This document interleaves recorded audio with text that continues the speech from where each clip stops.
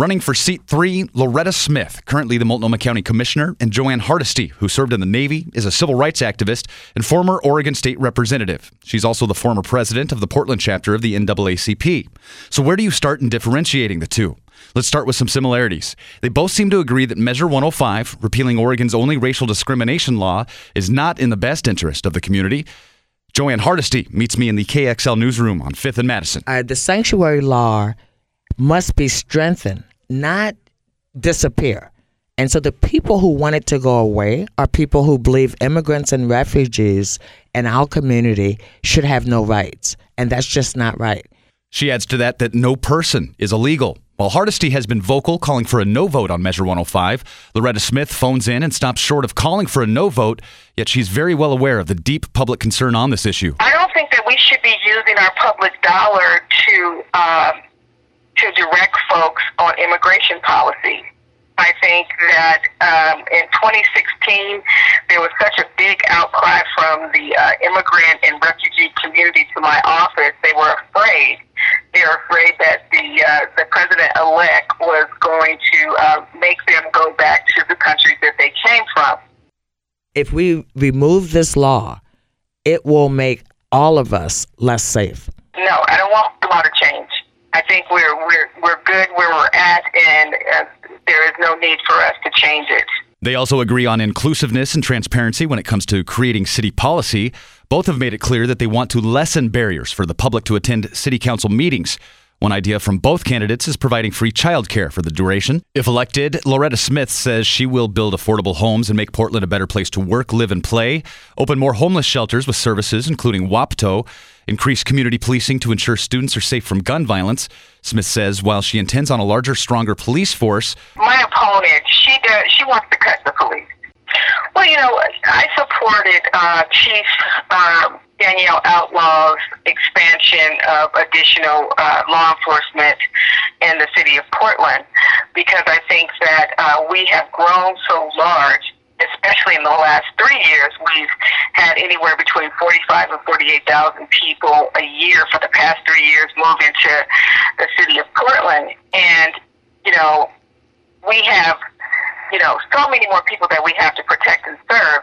Knowing that 10 years ago we had more police with less people, I think that we're fooling ourselves if we think that we can manage and make sure that everybody is safe in our neighborhoods with a lesser number. She shares her view on the recent violent protests in downtown Portland. Well, I understand the frustration and safety concerns of the mayor and Portlanders regarding the protest. I think we have to do all we can do to prevent any violent protests while not infringing on individuals' constitutional issues and rights. Smith also wants to reduce congestion and get the transportation system working for everyone. If elected, Hardesty says she will also work to improve livability and reduce traffic by expanding public transit. And she wants to see public safety achieved through additional sidewalks. And she realizes it's a citywide issue. Because I've been taught to believe Southwest Portland had it going on. They had a lot of money. Everything was all good. They had politicians living in their neighborhood. So they were good. But then I went and talked to the people who live in Southwest and saw that they don't have sidewalks either. They don't have public transportation either. They don't have good lighting either, right? And I went, whoa. You know what would happen if we got Southwest Portland and East Portland to organize together and demand that the city of Portland fix their roads and put in lights and put in public transit? Can you imagine what would happen? She wants to advance Portland's renewable energy commitment by creating living wage jobs with policies like the Portland Clean Energy Fund, collaborate with the chief of police on community policing initiatives. She wants to identify dignified options that help the houseless, keep Portlanders in their homes, and protect tenants.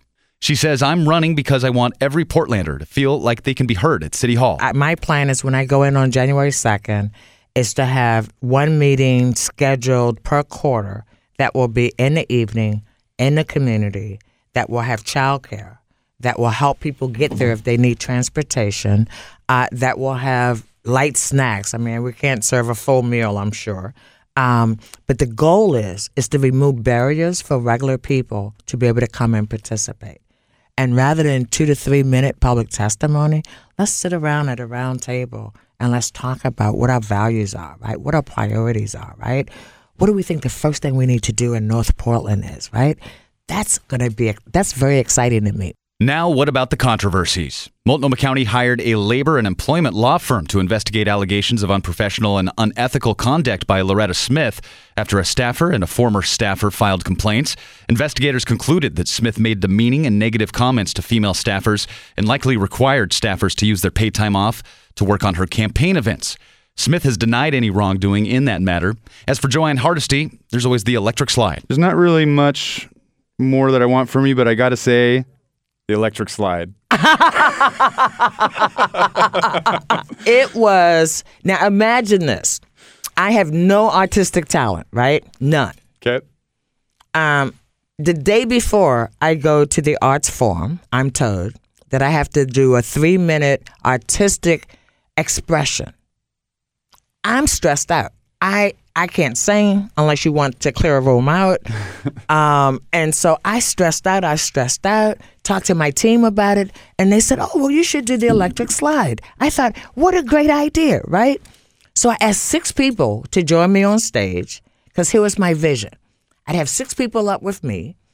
I'd get everybody out of the chairs. The room was packed. The most culturally diverse arts group I've seen in quite some time. Great food. So everybody gets up, and we're dancing, and we're having a great time. Out of the 6 people I invited up, only 2 came, and one was Baruti Arthuri, right? Now, what the press release that my opponent didn't say is that Baruti has been at every candidate forum over the last year. He normally sits in the first row, and there's never been one complaint about him being at a candidates forum where me and my opponent have been. Not one. Right? Okay, so it's not like he's just been out of the public eye for 5 years and you just rolled him in and said, hey, in a birthday cake, and he popped out. So let me be clear. I didn't bring him. I didn't plot to make my opponent uncomfortable.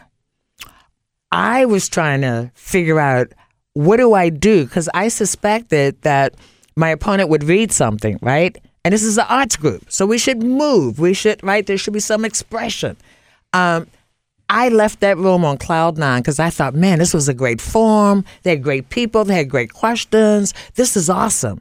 And then the next morning, I read a press release from my opponent that said that I had went and got this guy, brought him in, and flaunted him in front of her, and then we were laughing and in her face. And I never have thoughts about what my opponents are doing, because my race has always been about what I bring. I've done nothing negative about anybody. Even when I had 5 opponents, it wasn't about them. It wasn't even about Dan Salzman, right? It was about, we need a new leadership, and this is what I bring to the party. So if you did something wrong 5 years ago and you were disciplined, when do you get to come back to the beloved community? Now, there is one very important issue on the table here, and that is what to do with the Wapato jail. Loretta Smith shares her thoughts. I'm very clear that between me and my opponent, I want to support opening up Wapato. I want to make sure that we have enough public safety officers on our streets, and that when someone calls 911, that we answer, and we answer in a timely manner. That's just not acceptable. I asked Loretta Smith how she intends to get this done. Well, we have money at Multnomah County. We have money at the city, so we just have to figure out how to redirect those funds and put them into this project. And that's something that Smith says is just not on Hardesty's agenda. She doesn't believe in opening up Wapato, and that's her right to not support this. But people want to see Wapato opened. They don't like the fact that we spent almost close to $100 million, and we have not utilized it for the public good. As for Joanne Hardesty, she believes there are other solutions, and she is here to seek them out. Government can't solve all the problems, and Portland won't solve all big problems by itself, because it's a regional problem. Housing is a regional problem, right? When we have Gresham that just won't build affordable housing because we don't have any people who need housing in Gresham. Every decade, they got a brand new program, and they put fancy titles on it. And we're going to help those small minority businesses, and we're going to help women get into the trades. And the percentages are exactly the same today as they were 15 years ago. Seat 3, Portland City Council, goes to a vote November 6th between Joanne Hardesty and Loretta Smith. Stay connected. Brandon Eisen, FM News 101.